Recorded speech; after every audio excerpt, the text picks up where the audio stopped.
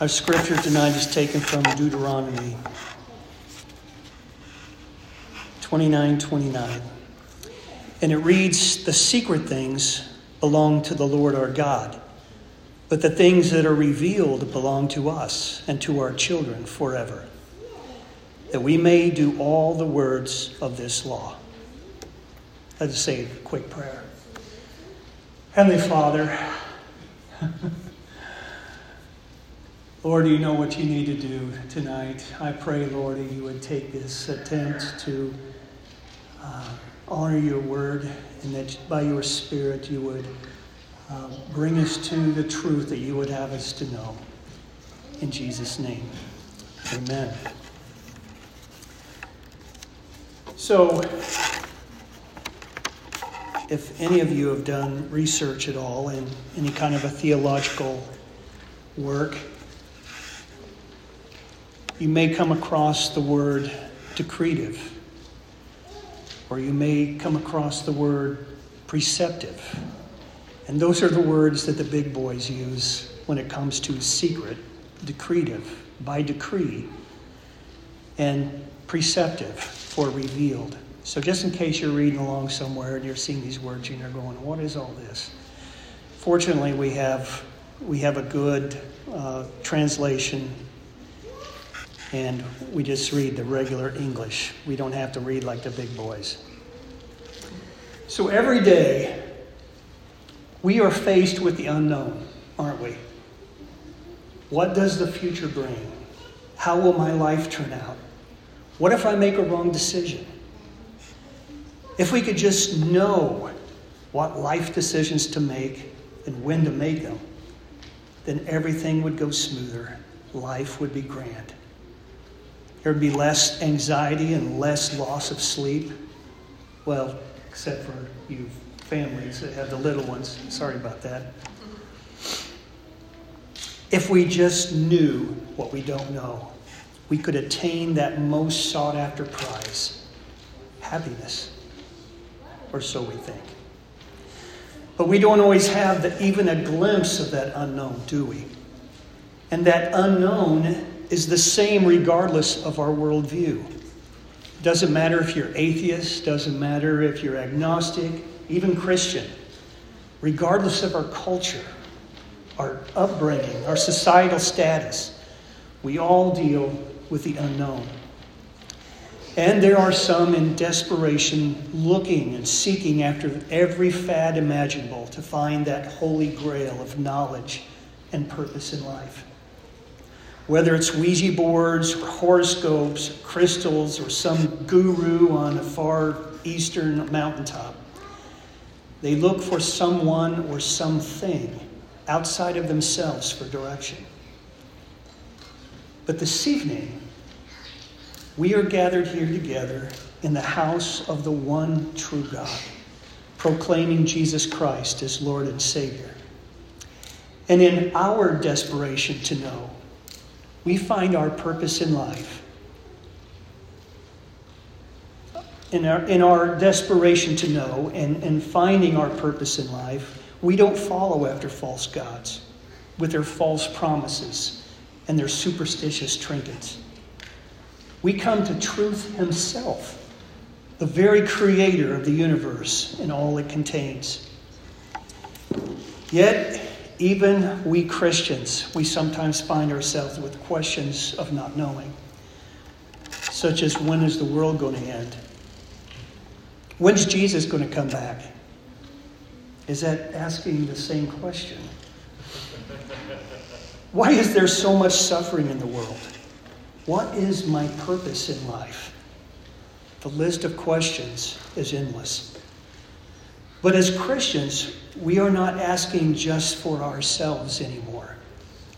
And what I mean by this is, having learned that before Christ, we had been motivated by our sinful desires and sinful wills for things that only pleased us. But since we've been given new hearts and our affections have been transformed, we are now drawn by the Holy Spirit to now consider and desire our Heavenly Father's will, not just our own. And that is so foreign to our flesh and our natural desires. So, having been adopted into the family of God, we have a blessing and a privilege of not being left completely out in the dark. And what do I mean by that? I mean our Heavenly Father, who loves us so much, has left us with instructions. And that kind of reminds me of this song was before any of you were even born, I think. It was called Basic Instructions Before Leaving Earth. Anybody ever heard of it? Yeah, it was in the 90s, I think. Early 90s. The BIBLE. Basic Instructions Before Leaving Earth. I thought that was really, really creative. So, now you might think, oh great. I'm supposed to somehow understand this huge book that has words and concepts I've never heard of or possibly heard of but never fully grasped. You're not helping me, Daryl. Well, I get that. But that's only one reason of the many reasons for us coming together as the body of Christ and why that is so important. We need to hear the word. We need to have the word explained. We need to be challenged to stay the course, to hear correction about some weird doctrine or theology that we've picked up from our past. That when measured to God's word, we see how far from orthodoxy we truly are. Kind of like that concept of happiness in an American cultural context.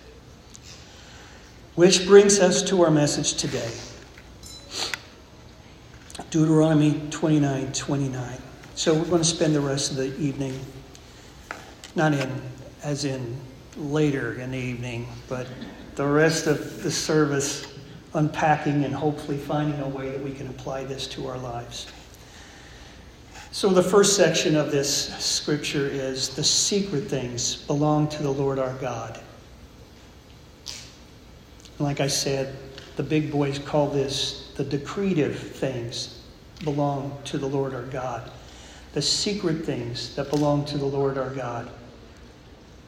These are things that are decreed from the Lord that nobody knows except Him and have not yet been revealed. Now, I would like to put in here that in all of my readings for this, it seems like they have, I don't want to call it deconstructed, but they've narrowed it down to two different wills. But I would like to, if I could admit this, God has one will. And in that one will, it's like a facet. Okay, there's two facets, at least two facets to this. And one is the secret will that nobody but God knows. And the other part of that facet is His revealed will, what He reveals to us, His children. Or you could say, which is kind of cheapens it a little bit, two sides of the same coin. Okay? That might be cheap, but you understand where I'm coming from. It's the same coin. God's will, and He decrees one. Our sermon this morning where Peter's talking with Jesus and he's saying, Lord, I'll never leave you. I promise I'll die for you. Jesus told him, you know what? You will, but not for right now. That's the secret will. He was revealing to him, he did reveal him a secret will that he didn't know anything about. And that's just one example of what a secret will is. In Isaiah 55, 8 through 9, it says, For my thoughts are not your thoughts, neither are your ways my ways, declares the Lord. For as the heavens are higher than the earth, so are my ways higher than yours, and my thoughts than your thoughts. And then in Romans 11, 33 through 36, it says, "Oh, the depth of the riches and wisdom and knowledge of God. How unsearchable are his judgments, and how inscrutable his ways. For who has known the mind of the Lord? Or who has been his counselor? Or who has given a gift to him that he might be repaid? For from him and through him and to him are all things. To him be glory forever and ever." And these two scriptures, and these are just two because there are many, many more. It's so rich. You know, our reading in 1 Corinthians, oh my goodness. The word is just full of truth like that, where you're reading in one part and you're like, man, I've seen that somewhere else. And it just reinforces everything. And it also shows the fluidity and the I don't know what the word would be, of how it all fits together. But these two scriptures, as well as the others, emphasize that creator-creation distinction. Do you see that? My ways are not your ways. The creator-creation distinction. He is God. We are not. This is also speaking to God's sovereignty. He rules over all creation with justice as well as grace, with wrath as well as mercy, and with harshness as well as compassion. Now, there are some who struggle with that whole concept of sovereignty. They have an issue with a sovereign God. They're saying, well, that makes us a bunch of robots, and that is so far from the truth. But he is sovereign. He's ruler of all things. To me, that gives such peace, knowing that in those times where we don't understand what's going on, when we have lost a loved one before what we consider their time to leave, we don't understand those things.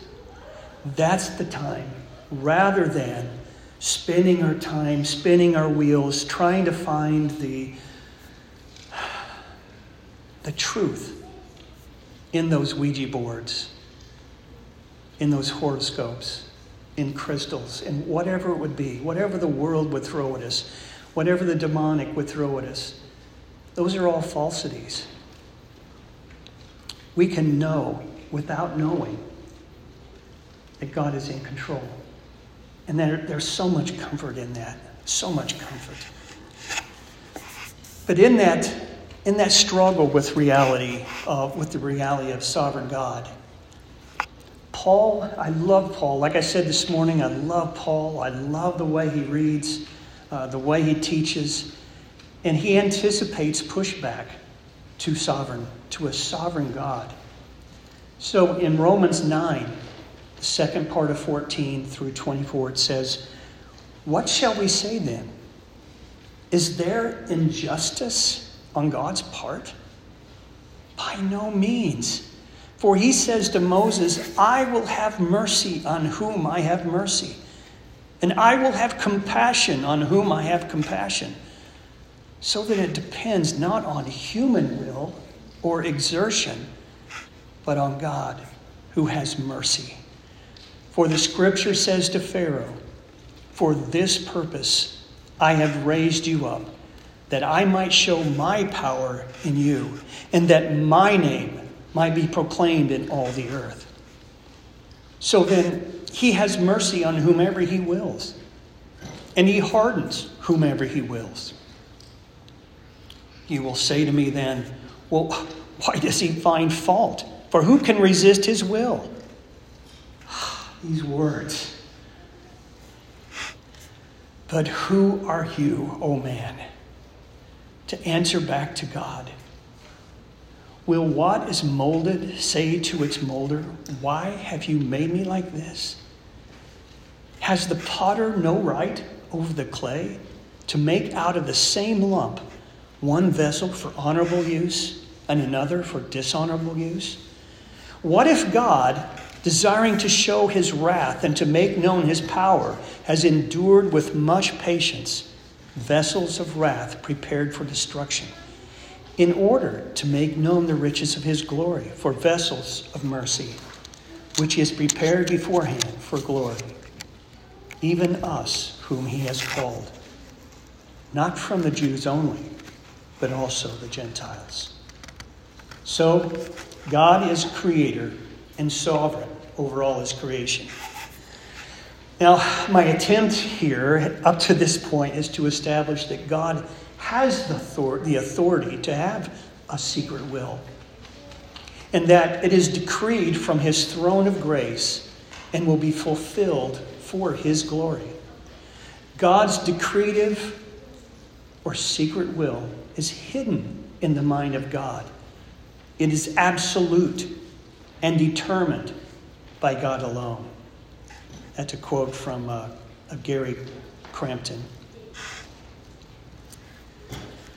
We as creatures do not have a right, nor should we expect to comprehensively know every plan that God has in store for his creation. Hence, his secret will. But the second part of this scripture, the things that are revealed belong to us and to our children forever. So though we cannot comprehensively understand and know God and his secret will, he has given us his revealed will. This introduces a tension of sorts between God's sovereignty, his secret will, and our responsibility, his revealed will. This revealed will is expressed in his word, the Bible. We can trust his word to be inerrant and infallible. We heard that this morning too. See how consistent that is? I didn't know what he was going to preach on this morning. That was awesome this morning, by the way.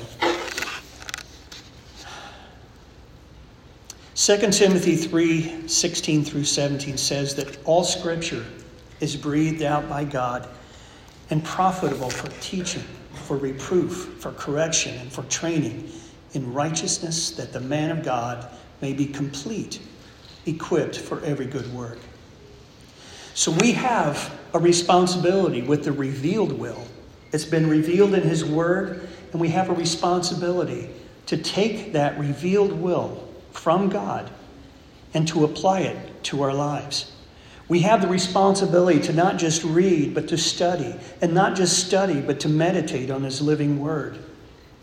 I can remember in a church that I was in before where they were going to have this Sunday school class on meditation. And it was basically meditating in their heart. And I'm like, you've got to be kidding me. When David talks about meditating, he talks about meditating on God's word. We meditate on his word. And that the analogy here, if you could think of this, is like a cow, if you will, who chews its cud and ruminates. It's got like three stomachs, and it's ruminating. It's ruminating the word over and over again. You cannot get wide enough or deep enough in God's word. It is just, it's unfathomable. So in 2 Timothy 2:15, it says, do your best to present yourselves to God as one approved, a worker who has no need to be ashamed, rightly handling the word of truth. And it implies that there's a wrong way of handling the truth, doesn't it?